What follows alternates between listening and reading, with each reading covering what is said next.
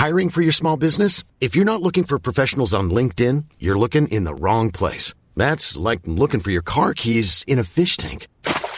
LinkedIn helps you hire professionals you can't find anywhere else, even those who aren't actively searching for a new job but might be open to the perfect role. In a given month, over 70% of LinkedIn users don't even visit other leading job sites. So start looking in the right place. With LinkedIn, you can hire professionals like a professional. Post your free job on linkedin.com/people today. Planning for your next trip? Elevate your travel style with Quince. Quince has all the jet-setting essentials you'll want for your next getaway, like European linen, premium luggage options, buttery soft Italian leather bags, and so much more. And it's all priced at 50 to 80% less than similar brands. Plus, Quince only works with factories that use safe and ethical manufacturing practices. Pack your bags with high-quality essentials you'll be wearing for vacations to come with Quince. Go to quince.com/trip for free shipping and 365-day returns.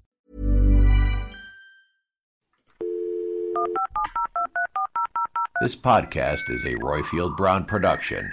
Find others on iTunes. All right. Here I know.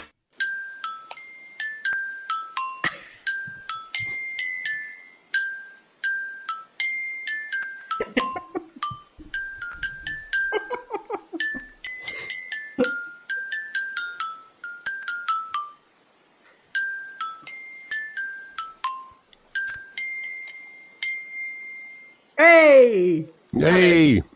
I'm Mary, not contrary, and I live in Toronto.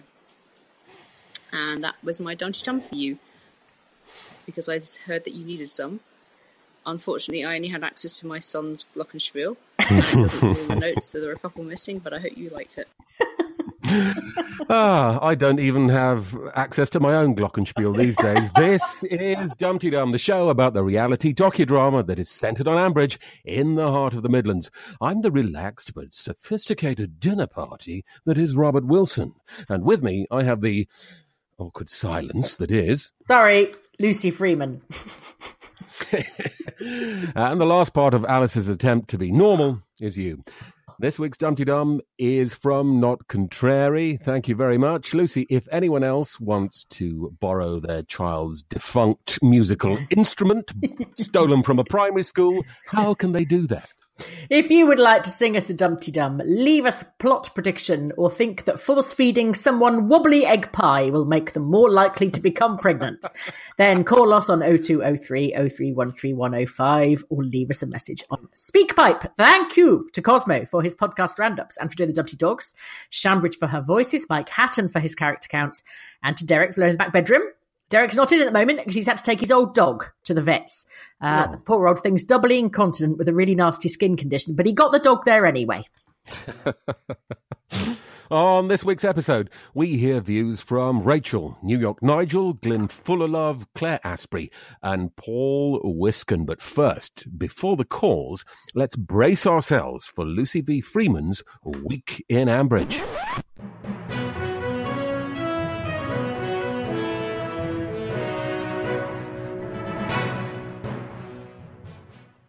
We began the week with Jimus and Jazzus doing their star turn as Morecambe and Wise, banging on about playing the piano and carpe diem. I have visions of them making the breakfast in their dressing gowns to the tune of The Stripper. It's very pleasing.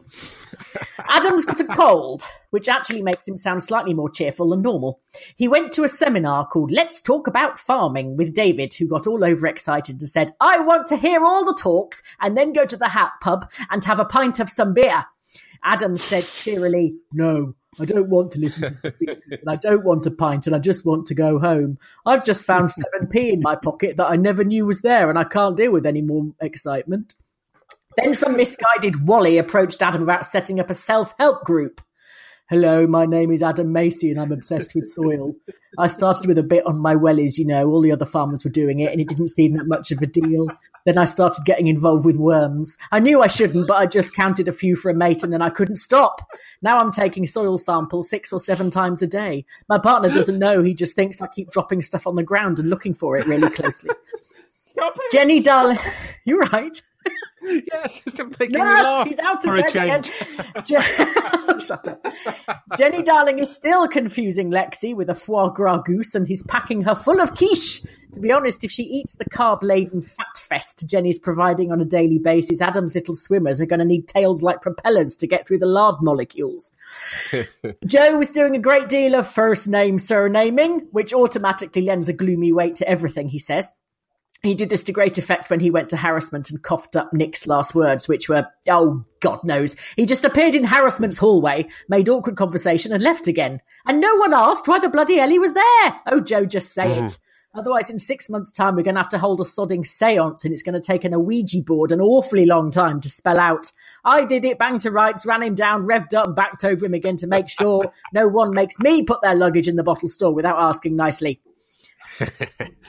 Brian, has business been affected by what's been going on? Asked Ruth. No, said Brian defensively. Everything is marvellous, absolutely marvellous. Everybody loves me, and I'm still very important. In fact, we're thinking of incorporating the forklifts into Kate's colonic irrigation treatments. Now go away and leave me alone, you big Geordie poo. The only person behaving more childishly than Brian is his employee, Will, who is taking Graceless to new levels and in a stroke of brilliance and even surprised himself, resigned from his job. But Brian, who never believes a no is a no, completely ignored him, so he is still a distraught loner roaming the village with a gun. Oh, good. Kate's back. She seems to have developed a very forced sense of humour while she was in South Africa and is having a hard time with a therapist called Starlight O'Hara. Presumably she works with Reiki Butler, who knows. Ms. O'Hara, her with the mascara, don't you know, has pointed out, quite rightly in my opinion, that it must be quite difficult to relax while men in hazmat suits are marching up and down outside your yurt, shouting things like, Dave, any seepage your end? Talking of seepage, Philip called a meeting with Alistair, his new best friend, to discuss his worries about a pre-cinema beekeeping session. Is that what they're calling it now? You can understand Philip's anxiety. It's been a while since Philip's dated. He's an older man, and Kirsty's quite the feminist. He asks questions like, I don't know how long a pre-cinema beekeeping session is supposed to go on for. What happens if I can't find the hive? I mean, should I just keep going until the buzzing gets louder?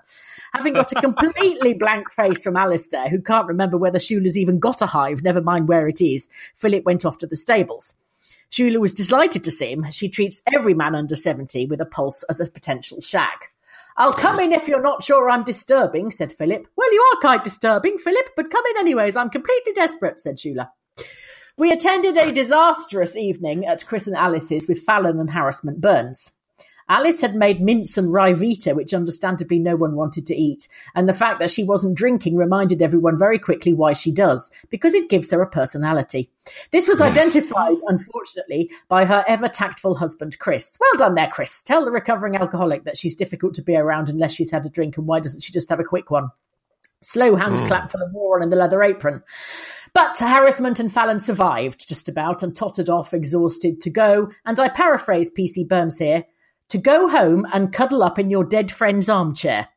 Meanwhile, Jimus is going to see a hooker called Kiki Pratchett. Alistair drove in there like the dutiful son he is, because he was only expecting Jimus to be 15 minutes. Alistair ended up waiting for 45, though, while Kiki checked Jim's span.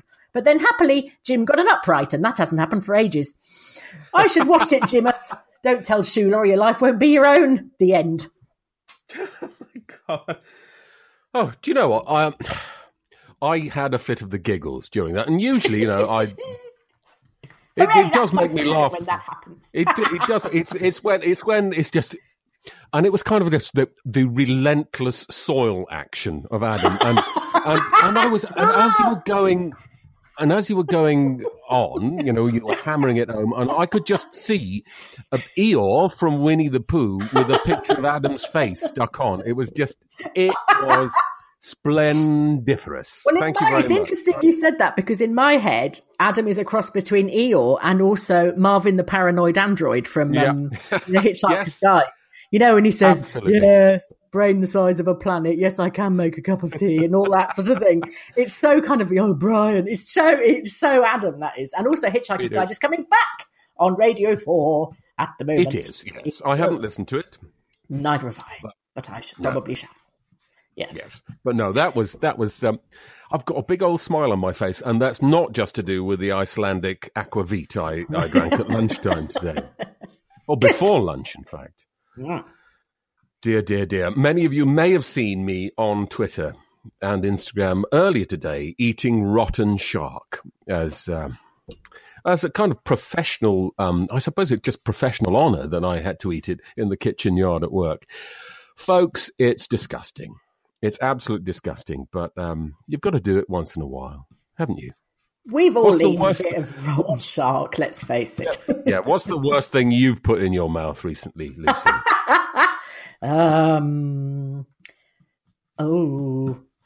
Nothing. Because I don't mean, I've eaten things, obviously, otherwise I'd be dead. But you wouldn't. You can go 28 days without eating and you'll be fine. No, I can't. Although I could live off the fat in my cheeks for about 12 weeks, I think. You'll be fine. Everyone else will be dead because you'll strangle them. Hangry does not come into it. Suicidal, perhaps, but oh, very that's good. quite good. Suicidal. And I'm not even the comedy writer, am I? No. Because it just comes out of my mouth. I don't have to sit there bashing it out on a typewriter like I'm hitting rats on the head with a fairground. This, listeners, is because when I'm typing things, when Royfield or Robert is waiting for me, when I suddenly go, oh shit, I haven't done the what's it joke, and then I suddenly hammer it out, apparently it sounds like I'm battering things to death on the keyboard because I must whack it really hard. Oh, my microphone's gone up there. I'm hitting it so hard. As PG Woodhouse said, it sounds like the cavalry going over a tin bridge, I think is yes, probably most closely resembles. It does sound like you're doing it for comic effect. And you are, literally, aren't you? So there we are. Also, I'd like to thank you for including the word seepage in the monologue. No problem. Anytime you want me to include a humorous word of your choice, I will regard it as a personal challenge to try and get it in somewhere. Speaking of seepage, my father was in hospital. Oh, I'm sorry. Yeah, I got a phone call from my brother, and whenever my brother's name appears on my phone, I think, oh shit, he's dead. But he wasn't, and he'd just gone in for the regular trouble, and then Dad called me from the waiting room, said, "Oh, I've been waiting for 10 hours." I thought, well, why don't you go up to reception and see if they remember who you are? Anyway, he stayed in overnight. They flushed him out, and 10 hours. Yeah, I don't know. Well, they triaged him and realised he wasn't that important. He's 82, but he wasn't in any danger or anything like that. It wasn't. It was just he just needed. When he said waiting, was he mean waiting for a bed? So he'd been triaged to the best, and then okay. Yeah. I mean, he wasn't locked out of the hospital or anything like that, knocking on the sliding door. Anyway, so he's fine, and he called me, and the really terrible thing is. Can I tell you this? Yeah, I will. I hadn't spoken to my dad. I hadn't spoken to my 82-year-old dad since Boxing Day. Robert. I'm horrible. Yes, you are. And, yeah, I don't feel bad. I just think I'm stupid. And there's a difference. So I'm just admitting that to you. Well, I think you're bad and stupid. You should have spoken. And Dad called me. Well, he didn't phone me either. We're men. I mean, we don't phone each other unless What's happened? Nothing. We're about to die or someone else has died. Have you never met a man before? I was trying to explain that to my daughter the other day because she was finding it confusing that her boyfriend didn't understand when she just sent him messages that said, "How are you?" And he'd go, "Fine, what's the matter?" And she'd say, "Nothing. I was just wondering how you are." And he says, "I'm fine. Are you sure nothing's the matter?" Because he couldn't understand why she just... So I said, just stop doing that because it's really annoying if they don't want to, it would annoy me. And it is really annoying to some men, I think, because they just don't think like that. And if they are one of the men that goes, "What's happened? What's the matter? What do you need? What's going on?" Then she's going to drive him slowly potty by doing it. And then she gets furious with him because he doesn't say, "Oh, I'm fine. I did this and did that and blah, blah, blah, blah, blah."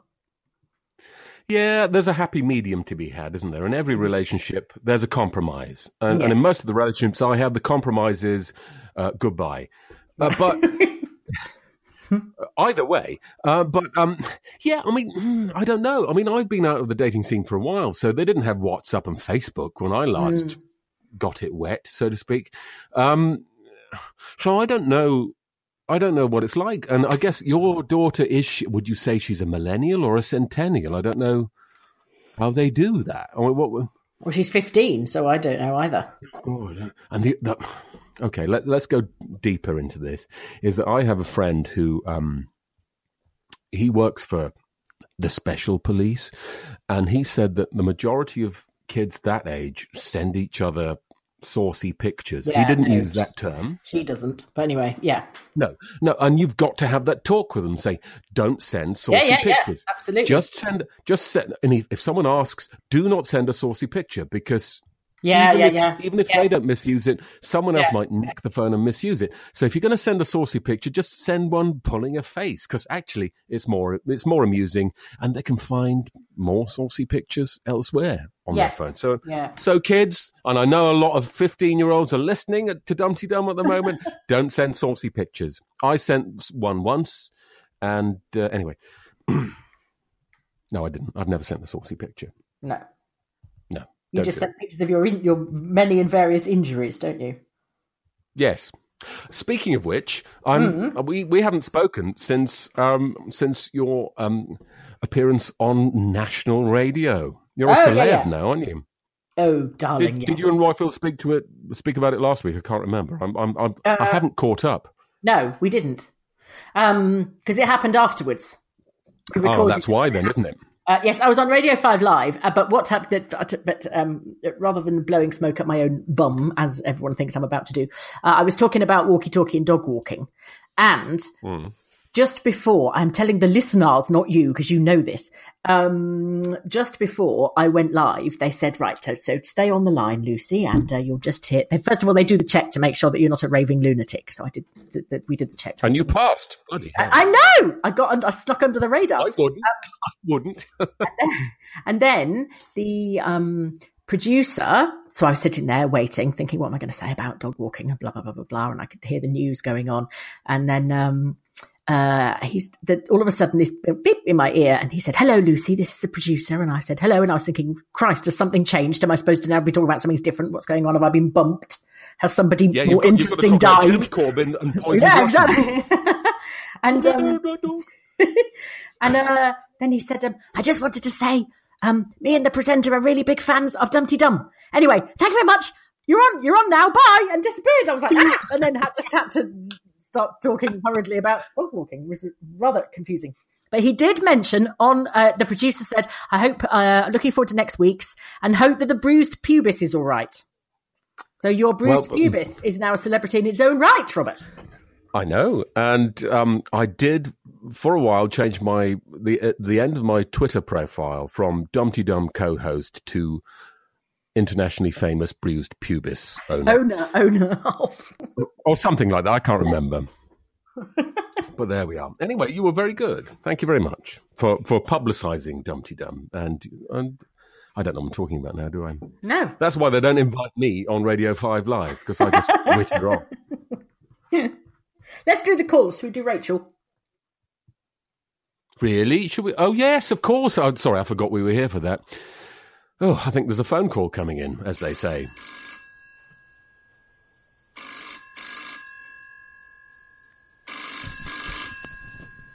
Hello, Ambridge 3962. Hello, Titian73 here, calling in after a little break. I'd like to say how much I'm enjoying Shula's suffering, and I want Josh to piss off because he's just a twonk. And also come along to the newly arranged Oxford meetup on Saturday the 28th of April at the Marsh Harrier at 1 p.m, being arranged by Naked Fingers, Titian73 and Nosilla_63 on the Twitters. Come and meet Dumpty Dog Duffy. Thank you. Bye-bye. There you go. What saves me mentioning. Yes. I haven't told the landlord of the Marsh Harrier yet to expect a load of people plus 40 who are crazed and with dogs. I'm sure it'll all be fine. That sounds good fun. Yes. He's Albanian, by the way, not Irish. Okay. The Marsh Harrier is the pub that you do the quiz in, isn't it? Yes, it's my local. It's 6.5 minutes stagger from Galleons Heights. Right. People are coming from Bristol. Wow. I think coming from Bristol with a dog. Nissy, who came to the original meetup, is coming along too. She has a voice problem, so she has to write some things down, or we have to lip read, which is useful in the march because it can be quite loud. Right. And I can't remember who else is coming. I'm not sure whether Catherine's coming along too. But anyway, it's all women. It's my harem of beautiful, intelligent women are coming along to see me again. I feel absolutely honoured, actually. I mean, my ego is going to be enormous, and I'm going to be insufferable. Excellent. So no change there. No change. But shall we go back to Rachel reveling in Shula's suffering? I mean, this is cruel, isn't it? It's also something that happened this week, not last week, so we can't talk about it. Yes, but she's been suffering anyway, generally. I mean, she's always suffering. She's never bloody happy, that woman. Joan of Bleeding Arc, isn't she? Yes. That's what she is. Joan of Arc. Okay, well, you'll have to phone in next week and say it all over again, Rachel. And say it all over again. We won't mind. We might just play you again, you never know. Yeah, exactly. And then we can comment on it. Yeah. Okay. Well, where is that heading, though? So, the Shula and Alistair thing is, I mean, it's sort of the rocks. You can see the rocks. It's the Titanic heading for the iceberg. Yeah. And it's been happening for a year or two. And it's that kind of, and it's certainly that Archer's long form story, isn't it? Yeah. And it's what the Archers does brilliantly that even other television soap operas don't do, because TV soap operas are a 6-week turnaround. It seems to me that each story is 6 weeks long. Yeah. Nothing nothing builds up to it. It's like, well, people get pregnant and have babies within 6 weeks, don't they? On soap operas. Exactly. So, but they're definitely. Are they going to split up? Will she have enough? I mean, one of them's got to leave then, or they both got to stay in the village. And yeah, I don't know. I mean, they've had a few near misses in the past, haven't they? Where they've sort of there's been some minor crisis which has sort of brought them together, but it seems to be that they fall apart during a crisis, then come back together very briefly. But they can't seem to keep any momentum going when things are just humdrum and normal. That's when things start to fall apart. Well, is it because Alistair's boring, or because she's? I don't think she's got an awful lot of emotional intelligence, and he just has very low expectations. I think, which he is just very happy.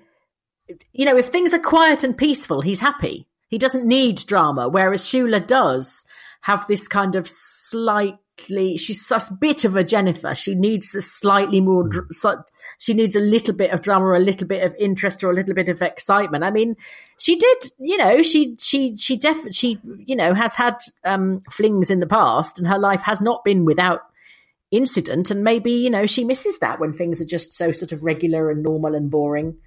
And also, I still don't think that she could love any bloke more than she loves her son. And I think, you know, in her son, she sees her dead husband. And I think she's, in her head, she's married to Daniel, not Alistair. And I think she misses him terribly as well, doesn't she? So yes. So basically, he's I don't mean that in a rude way. No, but he's in a Catherine the Great way. I think he's sort of he's sort of definitely third on the list, if that, you know. And if there's something vaguely interesting on television, then he's probably fourth, I'd say. And I want to stand up for Alistair a little bit in the. I quite like him, actually. Yeah, there's nothing wrong with liking the quiet life. No. Because, do you know, I have We all know people in our lives, and they say, "Oh, I'm bored really easily. I get bored very easily." And I often think, well, what don't you find your own thoughts and musings on life that interesting? Like, life isn't boring. I very rarely get bored. Do you know what I mean? Yeah. Is that people who I like stimulation from time to time, obviously, but sometimes it's nice just to potter about the house and have a bit of downtime, isn't it? And absolutely. There's a lovely poem by Wendy Cope called On Being Boring, which is just heavenly. It's absolutely blissful. And it's when you read it when you're 20, it reads like a really long suicide note, and you just think, oh my God, this is what life is in store, then I'm going to end it all now. And then you read it. When you're 45. When you're 45, you think, yes, that's me. Oh, please. How lovely. Going to bed at 9 o'clock and not having to talk to anyone. Hooray! Lovely. I haven't reached that stage yet. I have. I've reached that stage about 5 years ago. Really? Oh, I'm still a night owl. Are you early mornings or a lark or a night owl? You're a lark. Yeah. No, I'm usually up at sort of 5:30, 6 o'clock. But I do go to bed between. My bed would have to be on fire between 9 and 9:30 at night. Okay. So we're getting near my bedtime. Oh, we better hurry up then. Shall we play New York Nigel? I'm sitting here in my gin jams drinking my Ovaltine. Crack on. New York Nigel, yes. Hello, Dumpty Dummers. New York Nigel here. I'm so sorry I couldn't make the meetup in New York last week. I was stranded in a monastery up the Hudson River during that thunder snow, and we got no electricity. And I was just dreaming of cocktails with fellow Archers fans back in the city. Poor old Nick, if it was up to me, she'd go straight to heaven for the encounter with Matt that brought out the worst in him in time for Lillian to see sense. But what a great way to go. Becky must have loved playing the scene. And I'm sorry she's gone. And sorrier still that she's been sort of used as a way to finish off that Matt story. All sounds a bit too neat to me. And Jennifer, she drives me mad. And I do have to deal with quite a lot of bourgeois people like her in my job. And sometimes a crisis brings out the best in people like that. But she just seems to become petulant and passive-aggressive. That sperm talk made me think of the Almodovar film, Women on the Verge of a Nervous Breakdown. Don't suppose you can expect much from somebody who's made a deal with Brian over all those years, but maybe she'll be the one that redeems this nasty little story. And Shula, well, my other pet hate. She makes me think of a Jackie Collins character, but without that slam-bang, rumpy-pumpy that you actually get in a Jackie Collins novel. She sort of is on the verge, but she never gets there.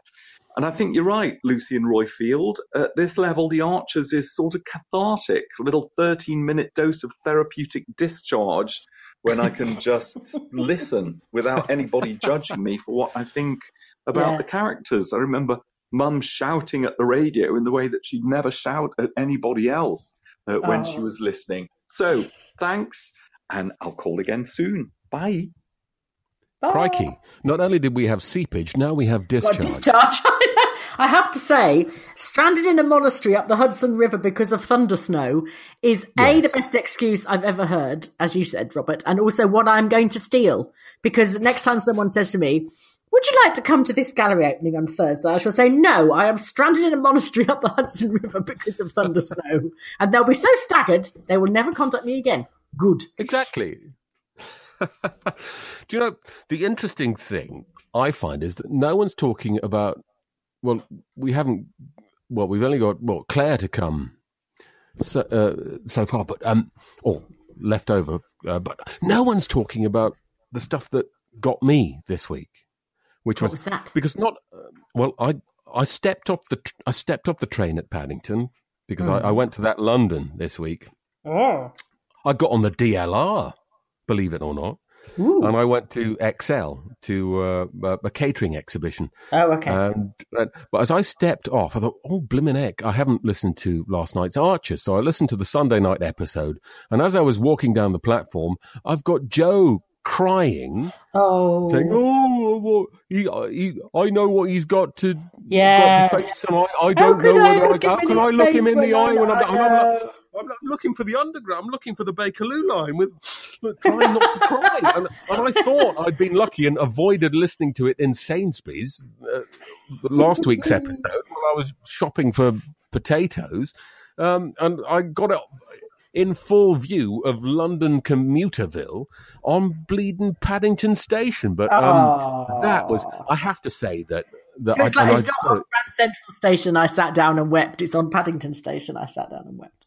In fact, yes. So much so that I decided to leave via Marylebone. Because now we have two options. We have one option but two choices. Is that correct? I don't know. Don't correct me on my grammar. Dumpty-dum grammar Nazis. Yes. But I need to just be serious for a minute. Serious voice. Mm-hmm. I think the Joe thing is it's bringing up what it seems to be bringing up for people quite a lot is last words. And how it's regrets about people's last moments and what you would have said or should have said, or if you'd realised it was the last time. We've had quite a few tweets and things like that that I've seen, but we had somebody, Paul, emailed in and said, yesterday I said goodbye to an old friend who died of cancer a couple of weeks ago. Within the last few months, I have been, as far as we know, saved from prostate cancer. I felt so guilty that I survived and was so wrapped up in my own problems that I never visited my old mate during his last weeks. While I hate Will Grundy as a character, I have quite a lot of empathy about missing his wife's last minutes. Yeah. And I think I think that is where that is yes, Will is an arse and has been an arse for a long time, but I do think that's where the basis of this anger comes from, that he feels that he didn't do it right. I have a story to relate, and I've spoken about my mother dying a number of times. In fact, the first show I did, I spoke about that, and then I went on a hot date. But, you know, the lead up to my mother's death was, and it was a horrible way to go. And for those of you that don't know, she had gout and she took allopurinol, which is a drug routinely prescribed for gout, and she had a terrible reaction to it, and essentially all her skin peeled off in and outside her body, and she was wrapped up like a mummy with a tracheostomy. And she was on the bed, and apparently she was asking the nurse, "Am I going to die?" And she was in the burns unit. And I drove up from Oxford. I got the call at work, very shocked. Rented a car, drove up to Wakefield, where my parents, where I'm from, and my dad still lives there. Drove up there, and this was December the 9th. Funny how you remember the dates, isn't it? Yeah. And so I drove up there and saw her, and I went back 2 or 3 weeks, and she was making a recovery. So I stopped driving up every week because it's probably more of a chance of me dying in a car accident driving up to see her than anything else, if you've seen my driving. But I stopped driving up there, but I would phone all the time, and I would phone my dad, and my dad said, "Oh, Mum's at home now, and she's and we've got the bed downstairs, and she's okay." And it wasn't until too late that I realised he was, because she had made a recovery, and I'd spoken to her, but it wasn't until too late that I'd realised that he was hiding something from me, and he was hiding it from me because he didn't want to upset me, and he does that with himself when he's in hospital. He will say, "Oh, don't call Robert, he'll worry." No, I won't. I just want to know the facts. So it wasn't until too late that I found out that she was going to die, and she died the next day after a phone call she made. Goodness.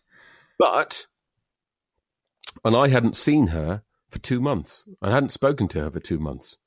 But anyway, The good thing is that when she did come out of hospital and she was well for a little while, and my dad played a trick on me and said, oh, yeah, your mum. In fact, let me just hand the phone to this person. And my mother came on the phone and she sounded just as I imagined her. And I get a lot of my personality from Mum. My mum's name was Vola, Vola, odd name, but a lovely name, and it makes her unique in my eyes anyway. But but we had a lovely chat, and the last thing I ever said to my mum was, I love you. And that's the last thing she said to me. Oh. And out of all the regret of not going up to see her before she died, and not even knowing that she was ill, and what killed her was because of all this skin peeling off and all that nonsense, her gums were bleeding a lot, and she got an infection through the gums, which often goes to a valve in the heart. It's called endocarditis. Yeah. And that's it's why gum disease is dental health is really, really important. Exactly. It's linked to cardiac stuff. And good grief. When I was speaking, that last phone conversation I had with my mother, and I remember speaking to my dad before. No, was it afterwards? Anyway, whatever. And I said, "How are you doing? How's Dad looking after it?" And she said, "He's been wonderful. Your dad has been amazing looking after me." And and I looked at my parents' marriage, and you look at your parents' marriage and you think, well, they used to watch TV in separate rooms, but, they had a bit of a separate life, but they came together because they watched different television programs, and that's probably why they were still married for 40-odd years. Yes, exactly. But speaking to my dad afterwards, and he said, I don't know whether I did the right thing for your mum. I don't know whether I looked after her. Oh. And I was able to say, no. Yeah. I spoke to Mum that day, and she said you were wonderful. Yeah. And I had the honour and the privilege of saying that to him too, and I hope he believed me. Anyway. Do you regret not going to see her? Absolutely.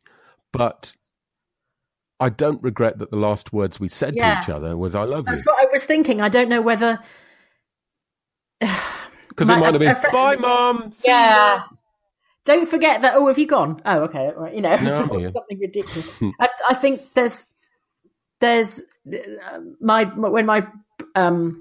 a friend of mine's mum died, he couldn't go and see her for the last 4 days. He knew that she was dying, and he decided that he couldn't do it anymore. He went to a certain point and he just thought, I can't see her any worse than this.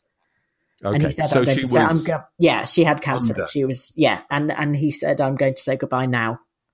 And she said, okay. And I don't know if he regrets that, because it's still also raw for him. I can't ask, but. How long ago was that? A couple of years, I think. Mm-hmm. Yeah. The grieving process has not completed itself. No, not at all. But it's just, it's such we don't talk about death often enough in British culture. No, we don't. And it's people find it embarrassing. Yeah. And but you have to, because it happens. It happens to us all. We all die, and everyone we know dies. Yeah. So we better share stories. Yeah. To give each other methods of coping, and that you are normal, and that this is, everything that happens is perfectly normal. Yes. Whether you don't cry or whether you do cry. Yeah. I remember, because I don't know whether you guessed this, Lucy, but I'm a bit of a soppy old git, and I cry at the drop of a hat, and I know you do. I mean, we've had phone conversations where we've cried, and it's like, stop crying, you're making me cry, you silly git. And we did it on Dumpty Dum once or twice, didn't we? Yeah. But you've just made me cry now talking about your mum. Did I? Oh, well, yeah, whatever. I'm making it all up. It's not true. They're both alive and well, and they're on a trampolining holiday in Greece at the moment. I don't know why I said that. But I remember when Dad phoned up, and the night before she died, he phoned and said, oh, she's got about a week to go. And then he phoned up at 10 o'clock the next morning, and I woke up with a hangover because I phoned my friend and said, my mum's going to die. And he said, right, come to the SCR at Christchurch. Let's hit the whiskey cabinet there. And we did. And his dad had died young. So, I mean, I was very lucky that I had people around me that had all experienced parental death. So I didn't feel alone at all. I was so, so lucky. But the next day, Dad phoned up and said, your mum's gone. I said, all right then, I just need to hang up now and cry a lot. And I did. Yeah. And I did a lot of crying. And then I drove up the day before the funeral, and I slept in my mum's old bed the night before the funeral. I mean, how? Paging Dr. Freud. Yeah. And I wept my heart out that night. Oh, because I felt so close to her, but yet so ripped apart from her. Yeah. And so and I've been to see the body with my dad, and we both wept in each other's arms. And that was one of the most beautiful moments of my life. But then I turned up at the funeral. I mean, I didn't just turn up, they sent a black car and everything. And there was my dad and my brother and my nephew, Dan, and they were all sobbing at the funeral, and I wasn't. And I think because I'd done a lot of my crying beforehand, and they hadn't. Yeah. And I just thought, I'm going to be the one to cry. But no, they did all the sobbing. It's interesting how, like you're looking at them thinking, oh, why aren't I crying? Are they thinking that I'm uncaring, or I'm not in touch with my emotions, or are they thinking that? And it's kind of like, in a way, it's like on the Archers after Nick died, I was listening to other people's conversations about things thinking, well, they don't sound sad. Yes, I was too. Pip and Ruth are nattering away like anything. They're not sad. They should be sadder. And thinking, Lucy, what is this should? This is fictional, but what is this should? Everybody should grieve exactly how they want to. But there is this kind of, because as you said, we don't talk about it enough. There is this strange, right, well, I'll just do it right. I must do it right. So I must take my cue from other people. So how much are they crying? How much are they? Do you know what I mean? It's sort of like nobody's got enough confidence to actually do exactly what they feel like doing. And whether that's yelling your head off or going completely silent or postponing it for a year and then having a nervous breakdown or whatever, no one's got the confidence to do what they actually want to, what they feel like doing. They're thinking there should be some sort of formula for it. It reminds me of that Victoria Wood sketch where I'll scrape. Yeah. It's 72 baps, Connie. I'll slice you butter. and I've seen that in family in family members when people to them close have died, is that they use the practicalities of going through the death certificate and arranging the funeral or whatever to as part of the grieving process. Yeah. And I'll be really honest with you, I'm terrified of my father dying because I do not know what the hell to do. He doesn't have a bloody will. And I mentioned to him 2 Christmases running, do you have a will? Oh, no, I don't need a will. I feel perfectly fine. And I said, if you don't write a will, I'll fucking strangle you and you will be.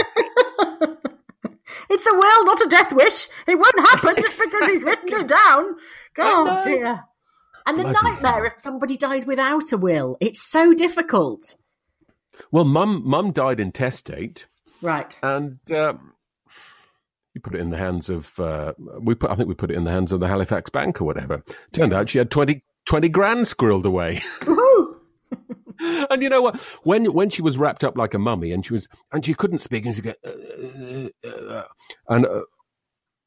I worked out that she was saying bag, and I said bag. I think I said spell it out on my hand. Oh no, I said A B, B.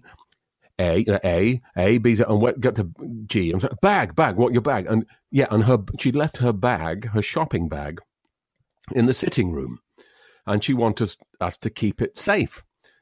Right. It's only because it had a bloody bank book in that had that said she had 20 grand in a secret bank account. I thought you were going to say she had 2 pork chops in there that were going a bit high or something. No, she had some rotten Icelandic shark that she needed to be put in the freezer, actually. Thank you very much. Anyway, that was a bit of an interlude, wasn't it? Yeah. Did we read the bit out that we needed to read out? Yes, we did. We did. Did we have another email from... Yes, but we need to play Glyn Fullerlove now. Oh, I'm glad someone's on the ball. Here's Glyn. Hello, Dumpty Dum. It's Glyn here. It's been a little while since I've last called into Dumpty Dum, and a huge amount has happened in the intervening period. Most notably, the death of Nick. On that, the only thing I'm going to say is I've got a plot prediction for Will Grundy, which is he is going to leave Ambridge, and due to the grief at Nick's death and the need to get away for a while, and he's going to go to the extremity of the Ambridge universe, which is probably Leicestershire, and he is going to come back in about a year or two's time as a different actor with a different voice and probably a different character. Elsewhere in Ambridge, there's actually an enormous amount happening, isn't there? We've got storylines involving Alistair and Shula. We've got storylines involving Chris and Alice. We've got the ongoing contamination at Bridge Farm. We've got stuff involving Jim Lloyd and his piano lessons. And it just goes on and on. And so we're being set up for a whole new, I think, phase in Ambridge existence over the next, the next 6 to 12 months. And I'm looking forward to it. So anyway, well, thank you again for doing this wonderful podcast, and best wishes to all in Dumpty Dumland, and have a great week. Do you know what? I long for the days when you said, "Oh, we're just treading water at the moment," because he's absolutely right that I can't take the storylines are coming at me like lasers in a Star Wars space battle. Lloyd's flipping piano playing, that's hardly, shaking Ambridge to the core, is it? Well, I mean, it depends what Kitty Pratchett looks like and how old she is, because I'm thinking that it might not only be the ivories that he's tinkling. Ah. I think he might have his hands on the Middle Sea, so to speak. Ah. Do you think he's spanning her off? That wasn't a bad sexual piano pun. You've got to admit, the Middle Sea. Come on, admit it. Professional comedy writer, and that just came off the top of my head. Very good, Robert. Very Patronising swine. Yeah. What do you think about Will? Is he going to stay? Yes, of course. Because why? You haven't, because there's more story in him staying than him leaving. I quite he's going like to leave the with fact... 4 kids in tow, and he's got to take someone else's kid with them. I think he's got to stay because that. There's more conflict in him staying than going, surely. This is Royfield's territory. Why are you asking me this question? I quite like the fact that they have replayed an old storyline. They've replayed Joe Grundy with his 2 boys without their mum. Oh, that was and now we've got we've got Will with his children, and 2 of whom aren't here. I still don't see. I mean, Jake and Mia, I don't think he'll get custody of them because he's not their father.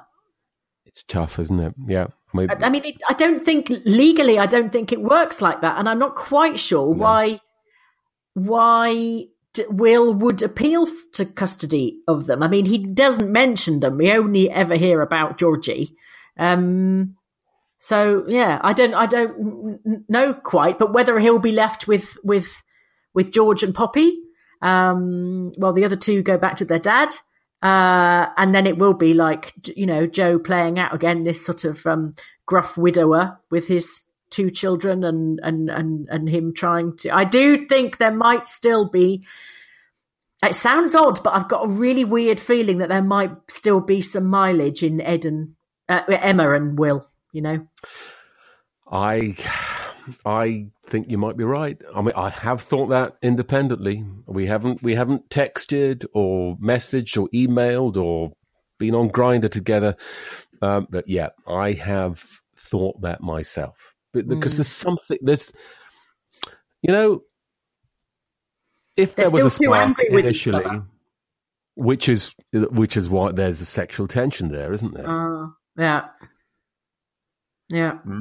Interesting. Bloody complicated, though. It's a very complicated aggregate family, isn't it? It really is. Should we do Claire Asprey now? Let's. Hi, Dumpty Dum. It's Claire from Clapham here. Just wanted to say a couple of things. One is it's quite early in the week, but just love Jazza and Jim on Sunday's episode. I would listen to an entire spin-off series just of Jim and Jazza at home, I think. Find it very believable that Jim would complain about Jazza being late rising and messy. Yeah. Find it slightly less believable that Jazza would say, "Oh, have you finished with the paper?" He doesn't really strike me as a Sunday broadsheet type. But there you go. Maybe he has hidden depths. Anyway, I thought Jazza was just great. And what I love about the slightly more comical characters is you find quite often they have very good emotional intelligence and are good in a crisis. Same with Eddie on the Friday night that Nick was in hospital. Absolutely. He was just right on point, and just goes to show that you underestimate some of these people, and Jazza was one of those. We wish we had more of him. Secondly, just a quick response on last week's Dumpty Dum about Will's housing arrangements, because I'm boring like that. I don't know exactly, but when I first came to the Archers, which was about 15 years ago, he was living in some sort of granny annex or something, which I think was a gift of Caroline's, and he maybe was there rent-free or something. I don't know, anyway. But then they moved, and he had to move out. I can't remember exactly what the arrangements were. And this was before he was the gamekeeper. So it was, I think it was while he was an apprentice. Yes. Before he married Emma, and George died, and he became the gamekeeper and had the gamekeeper's cottage. So I'm not entirely sure where he was, but I think that was in the gift of Caroline. Whereas One the Green was definitely bought with the mysterious inheritance from some great aunt or something that Ed didn't get any of. Anyway, keep up the good work. Absolutely right. And those are the two things I picked up, is the emotional intelligence, as she put it, of both Eddie and Jazza. Because my biggest tweet of the week, from me, the biggest response and engagement was when Eddie's just made me cry. Because Eddie took control, didn't he? Yeah. He became, he was the patriarch of the family. Yeah. And actually, Clary did well, but Eddie, because you didn't expect that from Eddie, and Eddie is, like she said, a comic character. But actually, he was a rock, wasn't he? He knew what to do, and it left me speechless and tearful. And I love Eddie, really. I mean, he's an idiot, but aren't we all? Yeah, well, you are. That's what I was setting you up for. That we play alternate great men, and don't we? Yes, we do. We flip coins for who's the butt of the joke. And Jazza, of course, and Jazza with Joe as well. And I've always loved Jazza, I have to say. I identify strongly with Jazza because we share the same sporran maker. But like Jazza said, like, as my ma used to say, you've just got to put one foot in front of the next, in front of the other. Where it goes. And that is very good advice for life, because when you've got a terrible crisis in your life and you see this vast expanse of black and you can barely see the light at the end of the tunnel. Yeah. Just put one foot in front of the other and you'll start to walk towards that light at the end of the tunnel. You've just got to crawl, and if you can't, train coming towards you. Yeah, exactly. And and sometimes you can't be asked to get out of bed, and sometimes you can't be bothered to do the washing up, and sometimes you just want to hide away from the world. But keep putting a foot in front of the other foot, and you'll get there. I guess. I hope.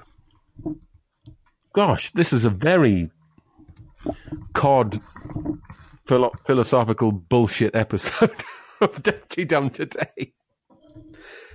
But yeah, I've really enjoyed this. I don't know whether enjoying is the right word, but I've been really touched by certain aspects of this, and that is the male characters. Is that and Roifield and you have said before is that the men are just ciphers in the Archers, but they've suddenly not become ciphers. They've become emotional beings with agency. And yeah, that's well, really and normally interesting. they only get to do anything when in something like the flood, you know, where they're all dashing around in Land Rovers and rescuing people and rowing things, and Dave's going, get the thing, this and do that. And they're every man is offering another man emotional support. Yeah. Whether it's Alistair with Philip. Yeah, Philip. Saying, well, man up and tell her that you're afraid of bees. You don't need to be brave to deal with the bees. You need to be brave to tell her that you can't deal with the bees. That's the bravest thing. Exactly. And The Archers does this quite a lot. And I've spoken about this before, is that lots of stories mirror and reflect other stories and echo and amplify and any other word. Somebody moaned on Twitter the other day and said, that was a male-only episode.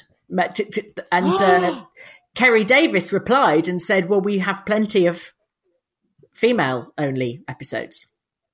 And I had honestly never noticed whether we have all male or all female episodes. I'd never picked that up. And I do. I'm very, very hot on the old, male-female balance in other programs, but I've never noticed it in The Archers, probably because I think it's a matriarchal equally divided. program, yeah. And I think it is. No, I think it is evenly divided. I genuinely do. Yeah, you're probably right.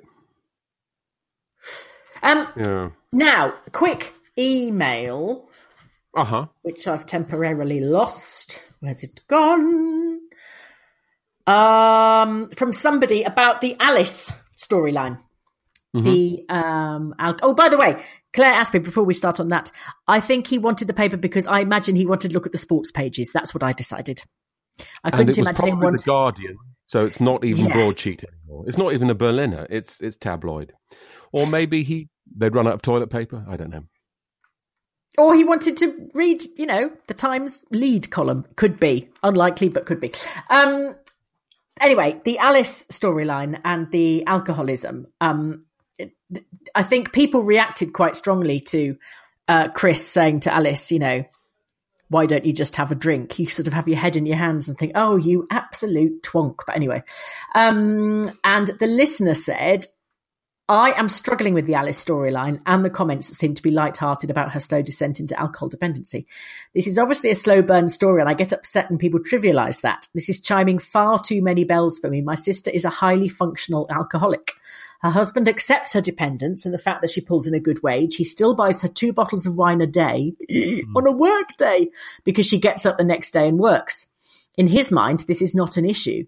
I have seen her slowly slide into a reclusive drinker who hides it supremely well, but she's lost jobs, broken bones, and missed out on many family occasions because her need to drink has become more powerful than anything else. We could have stopped this when she tried to stop drinking 10 years ago, but we all behaved like our friends and family and just offered her a corkscrew when she was having a bad day.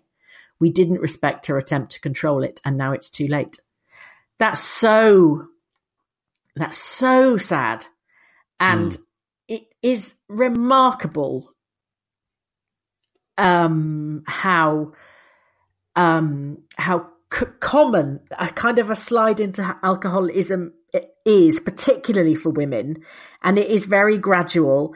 And somehow, if it, the old cliche is true, if you think, well, I'm not sitting on a park bench drinking Diamond White, so therefore I'm not an alcoholic. It's only wine, it's only Prosecco, it's just to unwind. And then, people sort of realize that it's now become an essential. Everything's becoming built around it. You're booking a day's annual leave after a certain event because you're going to be in no fit state to work. And, but it is, you're completely right. Nice listener. It is a very gradual descent. But when I read the email and read the bit about we could have stopped this when she tried to stop drinking 10 years ago. And you just think, Chris is in denial about it, isn't he? So then you've got a sort of a codependent. Yeah, he's an enabler, exactly. Because he knows, he thinks, well, that's what makes her happy. That's what makes our relationship function. Yeah. But we can't blame him, and there's no use blaming anyone. And the reason that people can't deal with these problems or any problem is because there's blame, and it's all about blame culture, and there's stigma, and it's the same with mental health and many other problems in life that we spoke about the taboo of death as well. It's tough. I don't feel qualified to talk about it that much. In that, I do drink. I do not drink generally in the week. I do not drink 2 bottles of wine a night during the week. And I would feel very uncomfortable judging anyone in that situation. It depends how it affects your life, doesn't it? And but if it affects your life in that way, then yes, that's a problem. For the poor woman to have tried and stopped and still be doing it 10 years ago because no one helped them would be. I mean, that's just terrible, isn't it?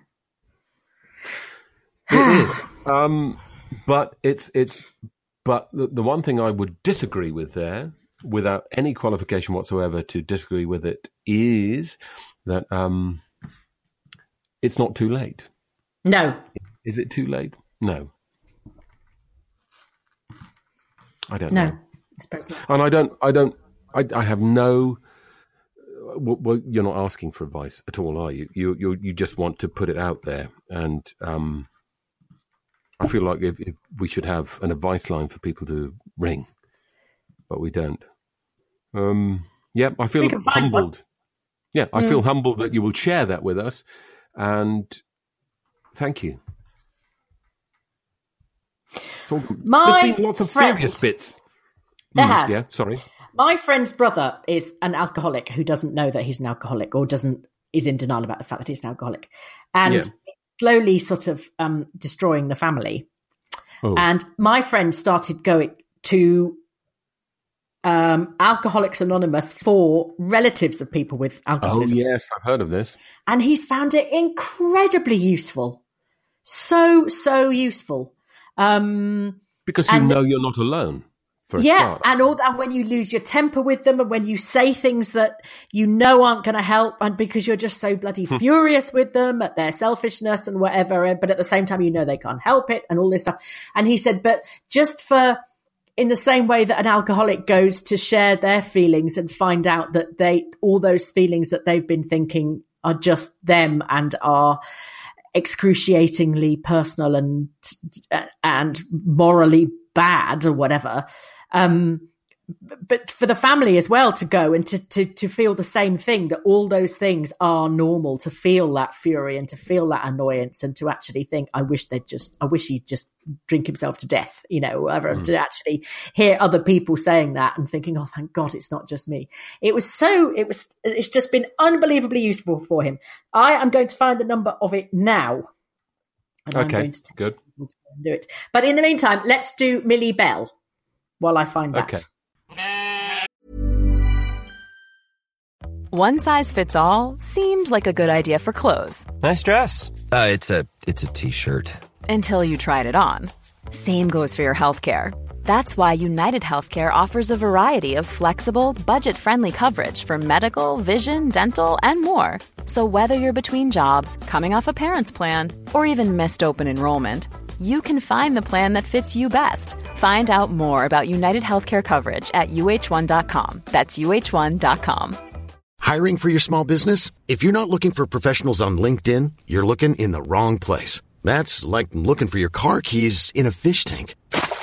LinkedIn helps you hire professionals you can't find anywhere else, even those who aren't actively searching for a new job but might be open to the perfect role. In a given month, over 70% of LinkedIn users don't even visit other leading job sites. So start looking in the right place. With LinkedIn, you can hire professionals like a professional. Post your free job on linkedin.com/people today. Quality sleep is essential. That's why the Sleep Number Smart Bed is designed for your ever-evolving sleep needs. Need a bed that's firmer or softer on either side? Helps you sleep at a comfortable temperature? Sleep Number Smart Beds let you individualize your comfort so you sleep better together. J.D. Power ranks Sleep Number number 1 in customer satisfaction with mattresses purchased in-store. And now, save 50% on the Sleep Number Limited Edition Smart Bed for a limited time. For J.D. Power 2023 award information, visit jdpower.com/awards. Only at a Sleep Number store or sleepnumber.com.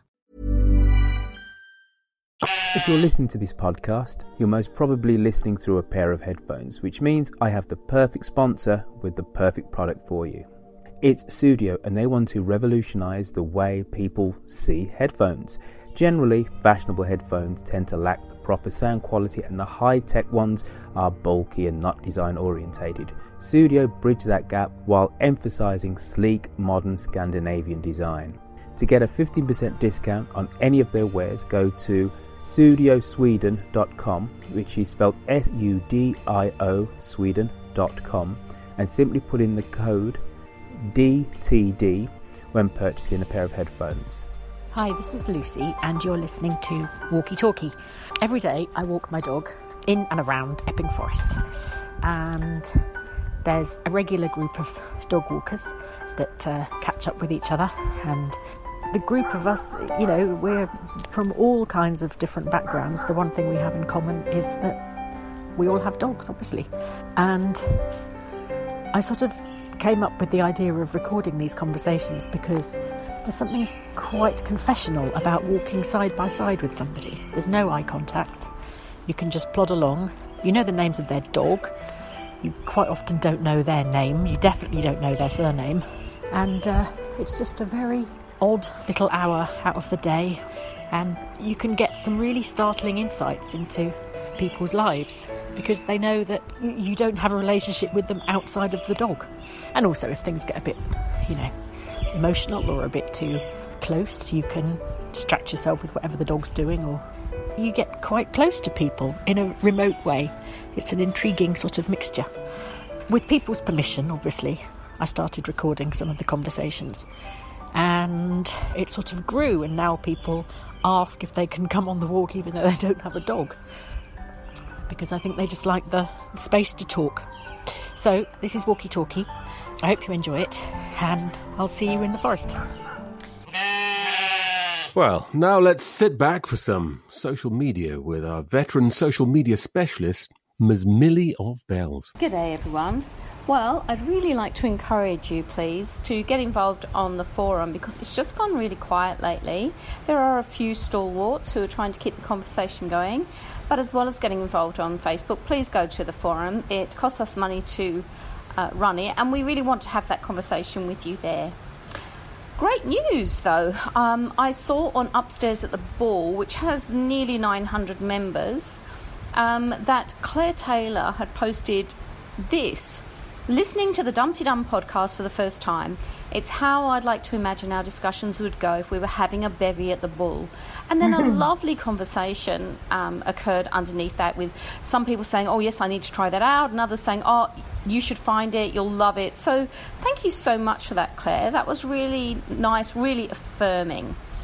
I also would like to talk to you about a message that we got from Ray Beddoe. He said, hey, help. Actually, I don't know if that's his accent. I just made that up. Am I the only person to think it odd that Neil is wandering around the village trying to find someone to take over his pig business, but has not bothered to mention it to his son-in-law, Ed? Constantly short of work and money, I would have thought he would jump at the chance. Here's my plot prediction. Ed will take on the pigs and make a fortune, while Will become even more bitter and twisted, turn to drink, lose the kids and home, and end up sleeping in a cardboard box in the shop doorway. And of course, there's got to be some drugs in there for a full week as well, if we go true to plan. And so quite a conversation underneath that. That was rather fun, and I must admit, I did think it was odd too. We also discussed the fact that it looked as though Joe was going to offload his information, and unfortunately some of you have dirty minds and thought I meant something else, but I did not. That's not me that's got the dirty mind, is it, Lucy V? We also had I posted up something to say that sepsis is obviously being discussed throughout the world quite coincidentally, because we had a big article on our equivalent to the BBC about sepsis, and then we found out it was also being discussed in America at the same time. There's a fantastic postcard from Jacqueline Berthaud when she met up with Witherspoon. So a lovely picture, a really lovely picture of them in something beautiful called the Norwood, I think, which may be something to do with Witherspoon and his partner, and it looks absolutely fantastic, and I for one can't wait to go there. We also had a discussion about Chris, who does seem to be enabling Alice's drinking, which I for one am really not happy about. Rachel Hannah said maybe he genuinely doesn't think it's a problem because she is still clever and successful at work and middle class, blah, blah. He didn't see her at the Bull when Nick spoke to her, did he? Or when she was drunk in Borchester and was going to drive home. Well, no, that's true. Lexi Hohensee said, I think now that we've addressed coercive control and sepsis, we're moving into the realm of social drinking. This last burst of episodes all referenced social drinking. Brian drinking to excess and having Peggy call him out. David pressuring Adam to stop for a pint on the way home from a meeting because they deserved it. Alistair urging Shula because they needed it. Jim and Jazza both offering to spot Joe for drinks because he clearly needed it. Kate trying to get Alice to open a bottle early to take the edge off her hostess evening. I strongly believe that Alice has slept with Aaron, twat from work, under the influence and is deeply regretting it.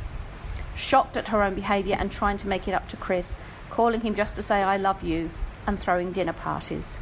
She's trying to stay sober and her friends don't understand that unusual behaviour.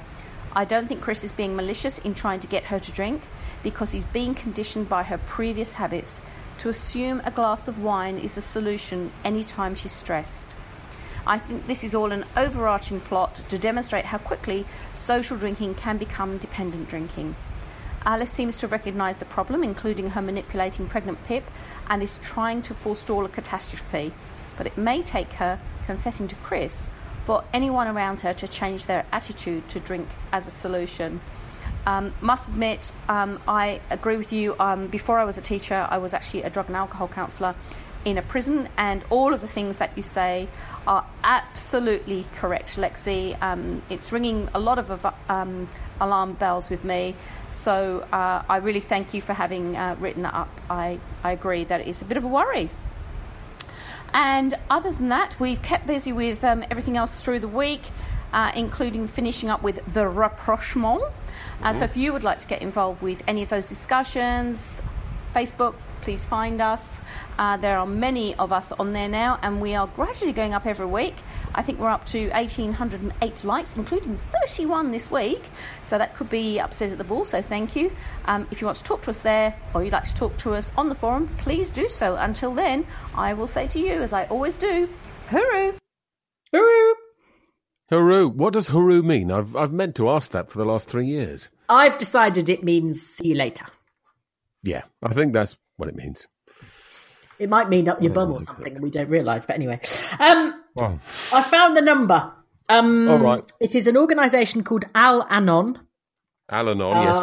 In the same, much the same vein as the normal AA, Alcoholics Anonymous, but it is for friends and family of, or anybody that is concerned about somebody close to them who is, they think maybe abusing alcohol.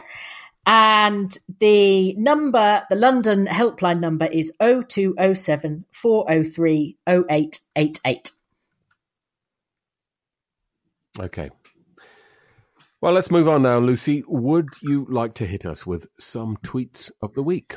Yes. Rebs7 said, Nick was a saint, except for that time she beat a toddler to a pulp in a multi-storey car park and told Emma she was lowly scum. Loma Lindy. I think Alice drinks because of Chris. So there, Chris, with your passag bummocks talk. Jem Butters. You won't like this because you've just said how much you enjoyed that bit. Enjoy what the week will bring and remember to put those feet one in front of the other. Don't do both at the same time or you'll fall over. Oh. Miss Wilkett. Derek Elder 2 said, quote, Harrison just cracks me up with his one-liners, quote, Chris, please heed this sincere advice. Get out more often. See the world. And Paul Truman said, "Oh, I'm in tears here." Will, "What am I meant to do, Grandad?" Joe, "The only thing you can do, William. Carry on being the biggest, most furious bellend in the village." Oh, my goodness. Oh, wonderful. Never let it be said that the Archers listeners rest easily with sentiment. They just don't, do they? The first thing we have to do is not only puncture it, but leap around on top of it. Yeah, and long may that continue. It's not even the tall poppy syndrome, is it? I mean, No, they're in there with the scythe. If it's not a weed, we're going to kill it, basically. Right, now, this week, as a pleasant change, you'll all be relieved to hear, rather than me yakking on about Patreon, here is Jan from Cannes to tell you about it instead. Good morning. This is a public service announcement for Dum-Tee-Dummers everywhere. It's Jan Mitchell calling in to encourage you to join the Dum-Tee-Dum Patreon team. For a small donation of $2 a show, you will get access to extra content like Royfield's fabulous interviews with Anya and Hedley. Anya, who plays Alexi, of course, and Hedley, who plays the mysteriously missing Kathy. Those interviews really enriched my enjoyment of The Archers, and I'm really looking forward to the next one with Becky Wright, who played Nick Grundy. So please consider supporting our wonderful Dum-Tee-Dum creative team. You won't be disappointed. Oh, and by the way, no one asked me to do this. This is all on me. Bye, everybody. Thank you very much. And listeners, don't forget that I've just spent the best part of £2,000 on a new computer to bring this to you. This is a personal request on behalf I spent 80 quid on cables that don't bloody work with my microphone, so I've probably got to go out and buy a new audio interface. But anyway, yes, I don't think we can blame the listeners for that, darling. Anyone who wants to send me the world's smallest violin in an envelope, please feel free so to do. What I want to say about Harrison, which is the wonderful Mr. Cartwright, is I had a wonderful exchange on Twitter with him during Snow Week. Wasn't that lovely? He blew me a kiss. And you know, also... No, he's a right slapper, though, I have to say. My type, then. We were both born on the 22nd of October. He a few years later than me, I imagine. But anyway, so yeah, I feel a pint coming on. I really do. Anyway, is that it? Do I need to do my bit now? No, because you don't need to do your red bit, do you? No. So I'll do my ending bit. Okay. All right, I'll take a run up to this. Remember, to get in contact, you can send us a voice message via SpeakPipe on the website or call 0203 031 3105. That's 0203 031 3105 to leave a message. You can find Royfield and Lucy at Dum-Tee-Dum, and that's at Dum-Tee-Dum on Twitter, and Lucy is at Lucy V. Freeman. I can be found at Naked Fingers. My goodness, that's 13 minutes longer than we usually manage, Lucy.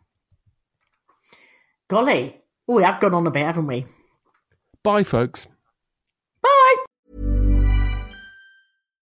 Hi, I'm Daniel, founder of Pretty Litter. Cats and cat owners deserve better than any old-fashioned litter. That's why I teamed up with scientists and veterinarians to create Pretty Litter. Its innovative crystal formula has superior odor control and weighs up to 80% less than clay litter. Pretty Litter even monitors health by changing colors to help detect early signs of potential illness. It's the world's smartest kitty litter. Go to prettylitter.com and use code ACAST for 20% off your first order and a free cat toy. Terms and conditions apply. See site for details. Hey, it's Paige DeSorbo from Giggly Squad. High quality fashion without the price tag. Say hello to Quince. I'm snagging high-end essentials like cozy cashmere sweaters, sleek leather jackets, fine jewelry, and so much more. With Quince being 50 to 80% less than similar brands.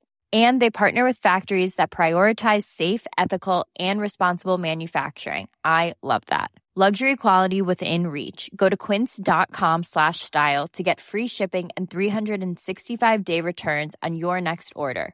Quince.com/style.